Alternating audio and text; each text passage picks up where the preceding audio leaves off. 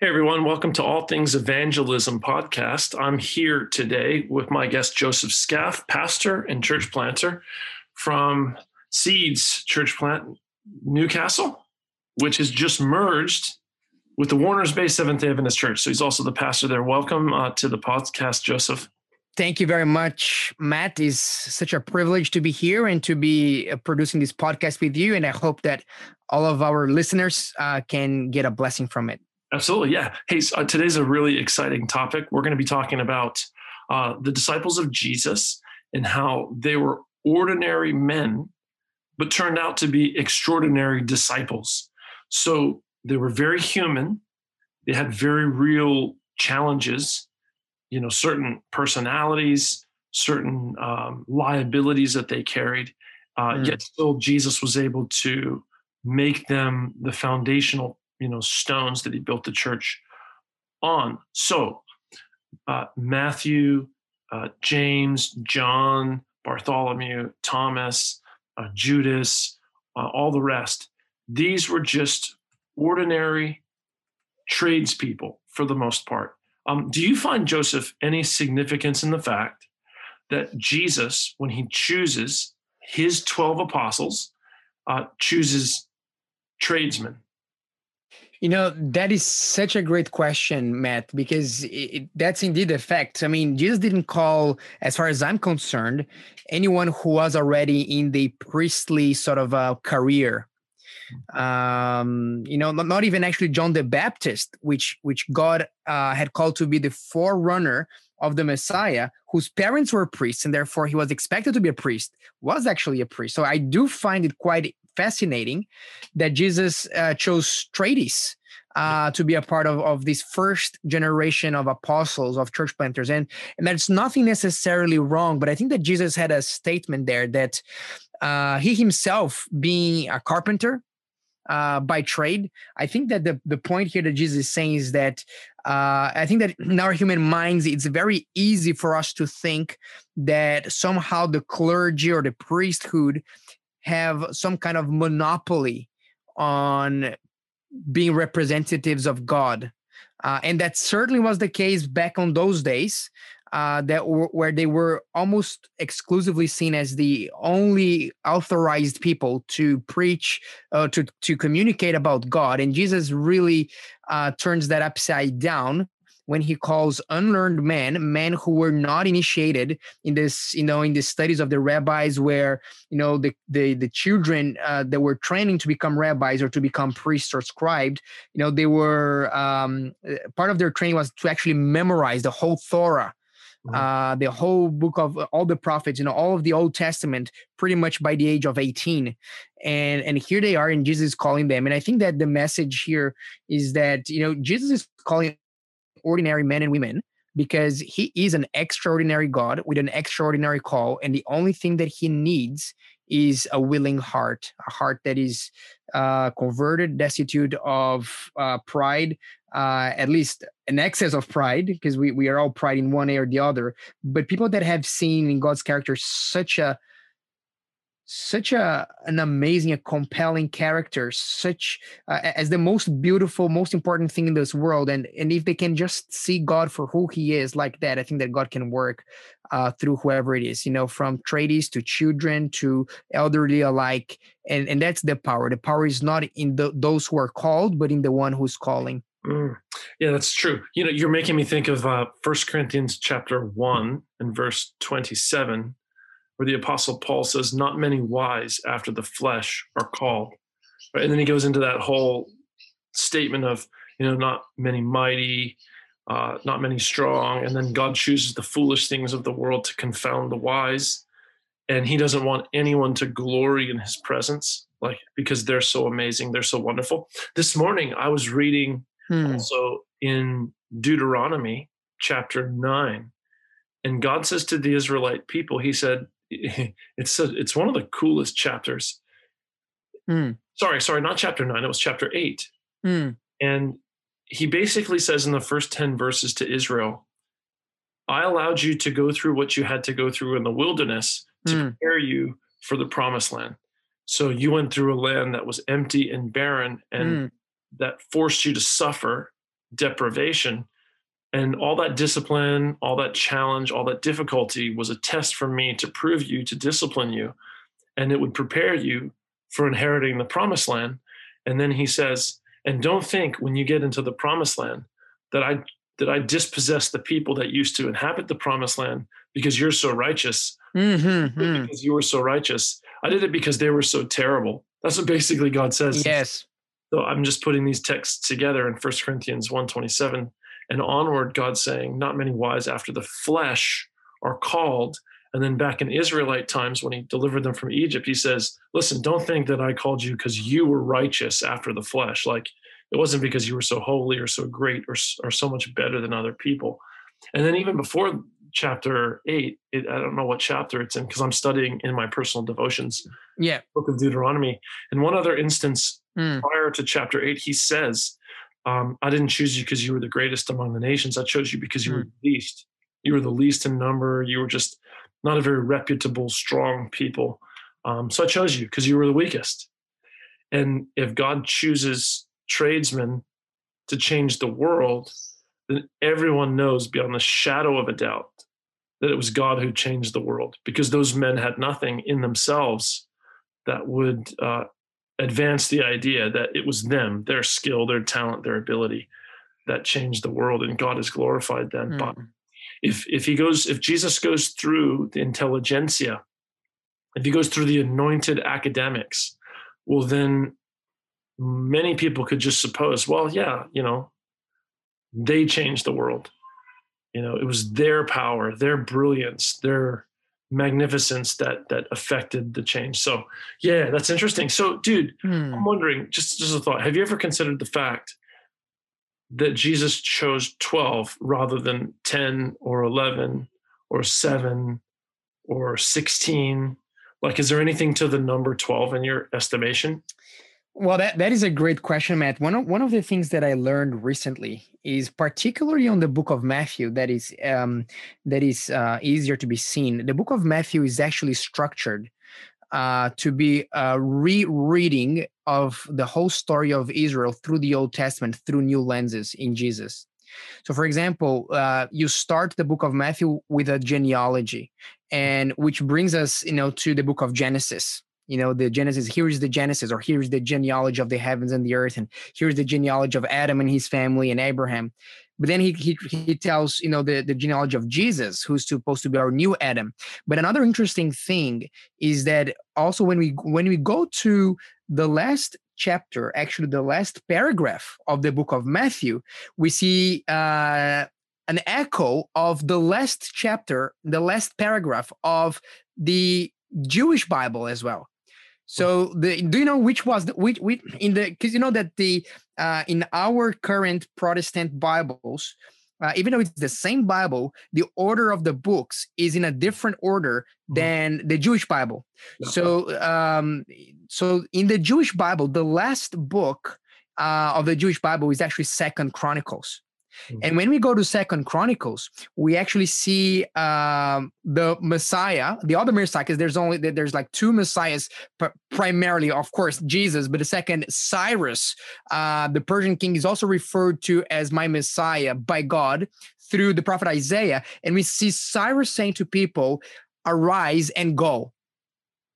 Go to, all authority has been given to me by God, and therefore you, O Jews, go to Jerusalem to rebuild your nation. So in very similar, because Jesus says, all authority has been given to me, therefore go, not this time to Jerusalem to rebuild, but to the whole world to build a spiritual nation for God. So when we look into this framework, we see all the time that Matthew wants us to realize that everything that God has been doing in the Old Testament was somehow pointing to Jesus. So we see the element Jesus as a second Adam through the genealogies. We see, for example, that Israel is the new Egypt. When Herod commands to slay the babies, in the same way that Pharaoh commanded to slay the babies. So we see, so also Jesus as a new Moses many times, him delivering the speeches and delivering the law to people. But one of the things that we see is that Jesus calls 12 disciples in the same way that God had called 12 tribes. So in a way, these disciples who are going to be the new patriarchs or the new heads of God's family.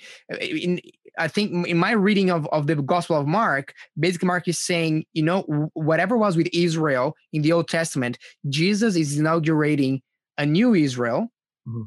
Also headed by 12 patriarchs, in that case, the apostles. Yeah. So the church is now the Israel. The church is now this chosen people of God who are commissioned to be witnesses to God, to the rest of the world and to bring the blessings there. That's really powerful. Like I've heard a sermon on this before where, some of those things that you were mentioning were brought out of the text of the book of Matthew. And this one thought kind of basically the first thing that this sermon talked about was that Israel originally was a name given to one man who had attained a spiritual victory with God. So that's the genesis of the name, right? Like it comes from the fact that Jacob wrestled with God, won a spiritual victory, and then now he has the title of Israel. And then that title is transferred to all of his descendants physically. Mm. And then he said, Jesus is one man who he's the Christ, he's the anointed, and he obtains spiritual victory. And then his spiritual victory then is now transferred. It's transferred to all of his followers, his spiritual descendants. And then he talks about Matthew and how in chapter 121, it says his name will be called Jesus, for he will save his people from their sins. And so that's a reference to the Old Testament Joshua, who delivers the Israelites out of or into the promised land. And then in chapter 2, the story, as you mentioned, of Herod trying to kill all the babies because he had heard the king was born and he wanted to kill Jesus. And then that forces Joseph to go into Egypt. And Joseph goes into Egypt because he had a dream. Joseph, the stepfather of Jesus. Yes. To Egypt because he had a dream. And then once Herod dies, he comes out of Egypt. And then the verse in Matthew 2 that's quoted is from Hosea and chapter 11 and verse 1, which said, I have called my son out of Egypt. And then Matthew applies that verse, which originally referred to Israel, to Jesus. And so a man named Joseph in the Old Testament who had dreams went into Egypt. Mm. And Israel, the nation, came out of Egypt. And God said, that's my son. Israel, the nation, is my son. And I brought him out. And in the book of Matthew, a man named Joseph has dreams. The stepfather of Jesus. He goes into Egypt and then comes out of Egypt. And then Matthew quotes Hosea 11, which originally applied to the nation of Israel, and he applies it to Jesus. Yes. He's obviously saying Jesus is following the footsteps. He's succeeding where Israel failed. And then it's like he gets baptized. And after, the Israelites came out of Egypt, they were baptized through and Red Sea experience. And so, so Matthew's following along the lines of the history of Israel. And Jesus is succeeding where Israel failed because he's the new Israel. Yes. Which is this new 12, a second 12. And so it's funny, because this is really powerful. I think it's evident and it's clear from scripture that that he called 12. He called 12 on purpose. It wasn't just incidental. And he knew he was the real Israel. And he's in the truest sense, the Son of God. As it says in John 15, in verse 1, I am the true vine. Yeah. The original vine was Israel, so he's the real thing. And Israel was just kind of, as a nation, a symbolic representation of the future Christ to come. And he succeeds where Israel fails, and he chooses these 12 disciples. And these 12 disciples are average people. Yes. I want to talk about their averageness, if we can. Yeah, go ahead. Let's talk about it, but you just unlocked something my brain met, because, Jesus is the new Israel in two senses. One sense, Jesus is the new Israel as being the fulfillment of God's son, like the nation. Jesus, God in the Old Testament calls Israel, hey, they are my firstborn son. Yeah. So Jesus is the new Israel as a new nation, and however, Jesus is also the new Israel in the sense that he's kind of the new Jacob. Mm-hmm. In that he was the man who actually gave birth to 12 men who would actually be the patriarchs of the nation of Israel. Yep. Now, look at this. Jacob had 12 sons. And the 12 sons, I think that we could argue that his family was a little bit dysfunctional, if you want. Yeah, They were ordinary men. They had all kinds of issues, from excess of anger, and deciding to kill a whole tribe of people because of a sexual sin that they committed against their sister Dinah. We have the episodes where the brothers hated Joseph so much that they decided to first maybe kill him and then sell him and so on. However, at the end of the story, these men changed remarkably, especially Judah, and their character changed. And from being self-righteous people, they actually became self-sacrificing people, to the point that Judah was also willing to give his life for the sake of his brother Benjamin. So what I look into that is that it is the same with the disciples. So the disciples of Jesus, they were also human beings with flaws like you and me. They had their character defects. However, after spending seasons with Jesus and being molded by the Holy Spirit, they became spiritual giants. They became people that were willing to lay down their lives to preach the gospel. So, and I think that for us, what it means is that if we can see ourselves as ordinary people as well, just like the sons of Jacob, or just like, the disciples, what I think the Bible is promising us is that if we are walking with Jesus, his influence will in us will be such that our characters will be transformed, that our innermost being will be transformed, and that we'll become molded like Jesus. We will have the same Holy Spirit, the same spirit of self-sacrificial love that Jesus manifested. It's going to be ours as well. So just wanted to kind of to notice that to our listeners, because sometimes we look at Peter and James and John in the book of Acts and say, wow, these guys were so above and beyond what I am now. And the reality is it's nothing on their own. It was what Jesus did for them. And if Jesus had done that for them, well, Jesus is also powerful and able, I imagine, to do that with us as well. Mm-hmm.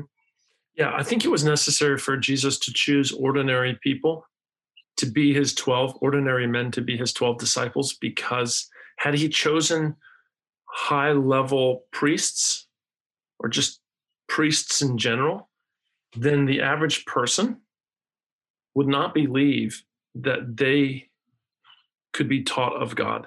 Yeah.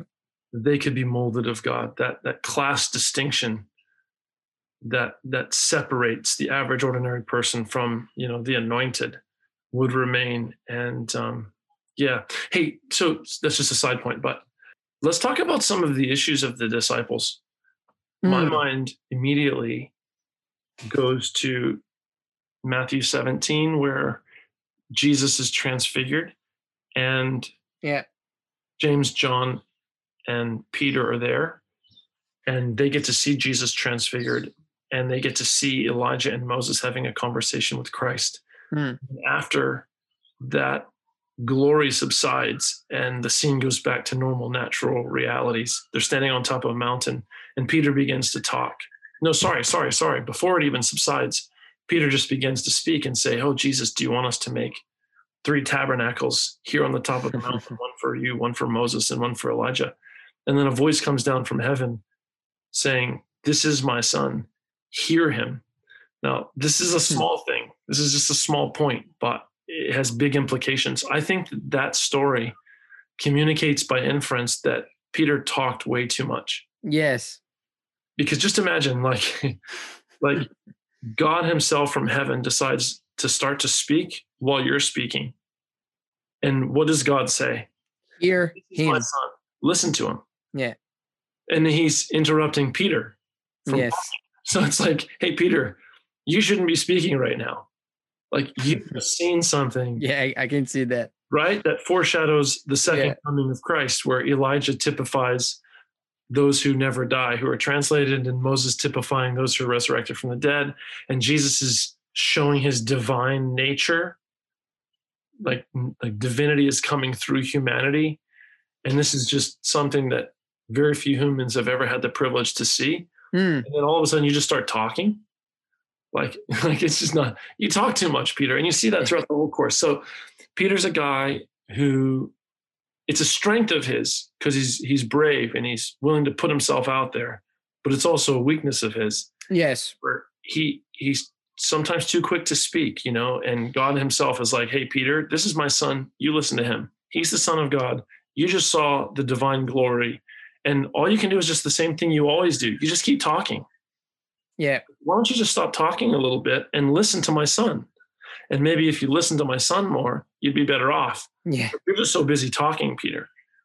You're not busy enough listening, So here's a man with some very real issues that he really has to deal with. Now that's a minor issue and compared to some of the others. Are there any other kind of like character flaws or, sinful tendencies that you've seen?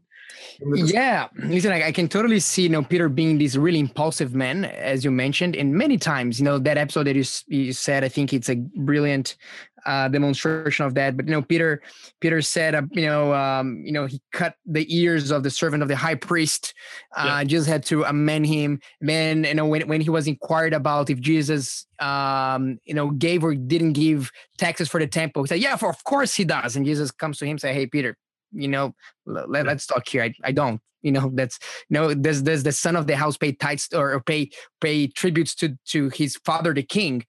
So many times, Peter said, when Jesus is telling them about their about his death and his sacrifices, Peter says, "Oh, far be it from you, Lord." And then Jesus says, "Get behind me, Satan." Yeah. Because you're thinking according to the manner of humans of the world, not according to the will of my Father. So yeah, definitely Peter was big in being impulsive and speaking too much. But I can see also others. For example, John and James are called the sons of thunder. And I remember this one episode where Jesus was passing through a village, if I'm, by heart, I believe it was Samaria, and he wasn't really well received there. And then John, probably referring to an episode in the Old Testament with Elijah. He says, God, would you like us to just call fire from heaven to just destroy these people that didn't want to have anything to do with you? Mm-hmm. And Jesus says, we do not know, of which spirit you guys are. Yeah. So these like angry, hey, listen, let's, so that's one, maybe flaw of character. Simon the Zealot, another of the disciples, he doesn't speak much in the Gospels, but, he's a zealot. In other words, he's a terrorist. He's the equivalent to like an ISIS militant today. So being part of being a zealot and wanting to kill through acts of militia and terrorism, the Romans for political causes, I think that speaks volumes about some of his character flaws. Totally. In regards to the whole Sons of Thunder thing with James and John, it's we read the Bible in church and we read the Bible in our homes. And, church is a place where, mostly good behavior happens, right? Like people are singing hymns, they're listening to sermons, they're studying scripture, they're lifting up virtue and decency and righteousness and grace and mercy and love and all those wonderful attributes of God, right? So that's what's happening in church, is good values are being uplifted and Jesus Christ is being uplifted. Generally speaking, that's what church is for. In our homes, we're reading our Bibles, and our homes are usually places of safety and comfort. So you're reading your Bible and you're reading Jesus, and he's calling James and John, his two disciples, sons of thunder. And I think sometimes because you're reading that in church and at home, safe, secure places where righteousness is uplifted, you don't really understand exactly what he means when he says that. So you just kind of get a sense like, oh, Jesus calls, maybe it was just kind of a cute little saying, but I don't think that's it at all. I think that they come from a pretty rugged Middle Eastern, Near Eastern context where they live in a very hostile world that's very violent and very dangerous. And if Jesus, him calling these guys sons of thunder, I think they probably were sons of thunder. I think they're probably pretty, like the kind of guys who, when you see them, like I saw this guy at the river this weekend. I was up in Murwillumbah and worshiping with the church up there on Sabbath, and on Sunday, a family that I was staying with, they took us to a little watering hole where there's a swing and stuff. And there was this there, man. He was a son of thunder. He just, the way he was built, it's like when you see dogs. You see dogs all the time, and then you see a pit bull. As soon as you see the pit bull, you're looking at a whole different animal. It's the same animal, but it's a different kind of animal. You know what I mean? And so, you know, this guy, he's a nice guy, but you could just tell as you're talking to him, he's nice. But there were so many indications that just communicate, this guy, you don't want to mess with this guy. He's dangerous. Like, if you get in a fight with this guy, he's getting hurt really badly, or you're getting hurt really badly. There's only two options. If you don't hurt him bad enough to not hurt him, you're going to be hurt very bad, because he's a son of thunder. Wow. So Jesus is calling these guys sons of thunder. You know, it's not like a sweet little, you know, kind of romantic, you know, hey, you're a son of thunder. I think he would have given that term because they were thick-headed, strong-minded, violent guys who come from a violent setting and have a violent past. They're fishermen who fight. They physically fight. They're violent guys. It's a violent world. Yes. And they're oppressed by Romans, and they're probably, you know, on the verge of ready to take up swords themselves and go kill people. So that's right. Context, you know, these are sons. That's a good point, Matt. That's a good point. I remember that there was one documentary on the TV one day talking about the profiles of some prisoners, inmates of United States maximum security prisons. And you see these guys with these tattoos, and they're just like looking for fights. And I think that it will be safe to say that these guys that were looking, they could be, you know, rightly be called by Jesus like, hey, sons of thunder. Yeah. There's a quote here that I found in the book Acts of the Apostles by Ellen White, precisely about that. And look how she summarizes what sons of thunder meant in the life of John. She says, okay, so that's in Acts of the Apostles, page 539. She says, the confiding love and unselfish devotion manifested in the life and character of John present lessons of untold values to the Christian church. And then she goes on, John did not naturally possess the loveliness of character that his later experience revealed. No, by nature, he had serious defects. He was not only, and look at this string line here of adjectives here. He was not only proud, self-assertive, and ambitious for honor, but impetuous and resentful under injury. He and his brother were called sons of thunder. Evil temper, the desire for revenge, the spirit of criticism were all in the beloved disciple. And then she goes and says, you know, but you know, the Jesus transformed that nature. But like when you're talking about sons of thunder, we're talking about, you know, imagine like if you know, you're a father, right? Of boys. I'm a father of a girl. Imagine like if someone came, like, you know, once my girl she's only 3 years old now, but imagine like, you know, 20 years in the future, she comes with a boyfriend home, and then, you know, you look at him, she said, no, that he's a good guy, only that he's proud, self-assertive, ambitious for honor, impetuous, resentful under injury. You know, yeah, he does have an evil temper and a desire for revenge and a bit of a spirit of criticism, but other than that, he's all right. You know, I don't know how would you feel, but I said, you know, Katarina, maybe let's pray that God will give you another option. And this is what we're calling the sons of thunder. This is the kind of people. Get rid of them. Get rid of them. Hey, yeah, that's so good. Hey, totally. You know, it's great. So the common denominator amongst the disciples is, you know, they have issues. They have very big character flaws that they have to deal with. And they're average, ordinary guys, but they're converted. And Jesus refines them and develops them. And they become magnificent witnesses for the gospel. And you know, this has to teach us, and I think you, before we were talking, mentioned an Ellen White quote to this effect.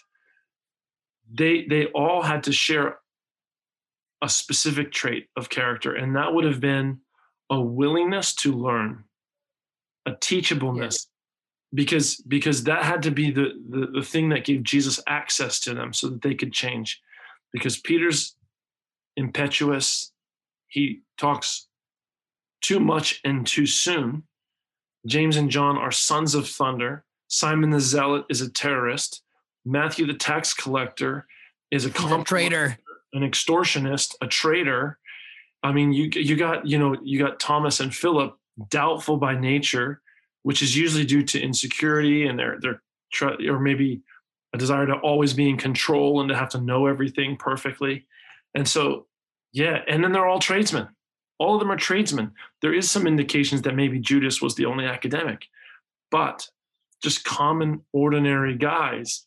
Well, Matthew too, maybe he had a little education, who knows? But so the cards are stacked against them, but yet still they turn the world upside down.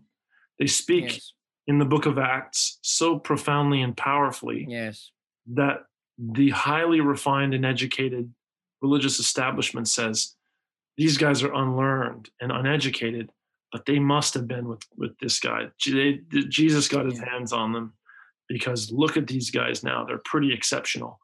And that's one thing that the enemies of Jesus never did, is they could never deny the exceptional nature of his work. They just said it came from Satan, not from God. But, so they were able to be used anyways in spite, but it's because they were teachable. They were all teachable. Yeah. So I'm just going to make a point and then give you the last opportunity to share here, Joe, because we're coming to an end. But the practical lesson that everyone can gain from this conversation that we're having is that if God can do it for Peter, God can do it for me. If Peter can be used by God to preach on Pentecost, then anyone can be. That's the whole point, is that if Peter, James, John can be apostles, then anyone can be apostles. And Jesus' call to them is a call to us all. And his teaching to them is a teaching to us all. And our ordinariness, our plainness, our character issues and tendencies towards sinfulness, all of this stuff can be taken care of. Jesus can take care of this and still use us to great effect if we're teachable and willing to be corrected and willing to be led. Any thoughts to close? Yes, Matt. My thought to close this is that in our cultural narrative of the Western world, we also have that idea that a flawed character can be transformed. However, in our culture's narrative, that can be achieved via education, maybe via love, perhaps via economic prosperity. And while all these things are good and well, I believe that, still very educated people can be corrupt. Yeah. Still very, well-loved people can become quite selfish human beings. So what I believe that our culture's narrative lacks is that while it is true that, having a certain level of education, having certain experiences in life, they will transform our character, particularly on the outside, they are not necessarily going to reform our heart from being a standard selfish human heart to a transformed heart that abides by the value of self-sacrifice. So I believe that this real transformation of heart that will be seen in the outside manners, because you can be very polite and yet your heart can be still quite selfish and quite corrupted. And your politeness is being demonstrated by because it's helpful to you. It's the right thing to do. So my point is that the real transformation of character, if you and I, if we are longing, if God has placed a desire for us to have a renewed character, for us to be a better person, the only person who's actually capable of transforming us from the inside out is the power of the Holy Spirit through Jesus Christ. And other than that, we can reform our, manners, but I'm afraid, and I wonder if that it's only sometimes an outside manifestation without a real transformation of heart. If we have the same old hearts and yet just different, more polite mannerisms on the outside. So my last point is that a real transformation of heart, the conversion of a heart of stone to a heart of flesh, can only be done by a supernatural, miraculous power of God. And if you have experienced that, you will know what I'm talking about. And if you haven't, and you're listening to that podcast, I would encourage you to actually ask God for you to be able to experience that the love of Christ and his power will transform our heart from a standard human stone-made heart to a heart of flesh transformed by God and recreated by his power. Amen. Yeah, it's so good. Well, listen, thank you guys for joining us for All Things Evangelism in this episode where we addressed how the disciples were ordinary men who became extraordinary disciples. So please, in your own life, don't say things like, I'm just a plumber, I'm just a carpenter, I'm just a tradesman. Don't say those things, because the apostles who Jesus chose were just those things too. You should rejoice in the fact that God chooses the foolish things of the world so that he can use them in magnificent ways and make them glorious representatives of the kingdom of heaven. And you have sins in your life? Yeah. So did the sons of Jacob. So did the disciples of Jesus. And Jesus can take care of that. He can train us. He can form us, fashion us, mold us, and give us victory in all the various areas of our lives where we need it. So keep that in mind. Take heart, take courage. You are God's chosen vessels, his priests, his holy people, and you can be used to witness and to become fishers of men. God bless you guys, and we'll look forward to seeing you again next week. Take care.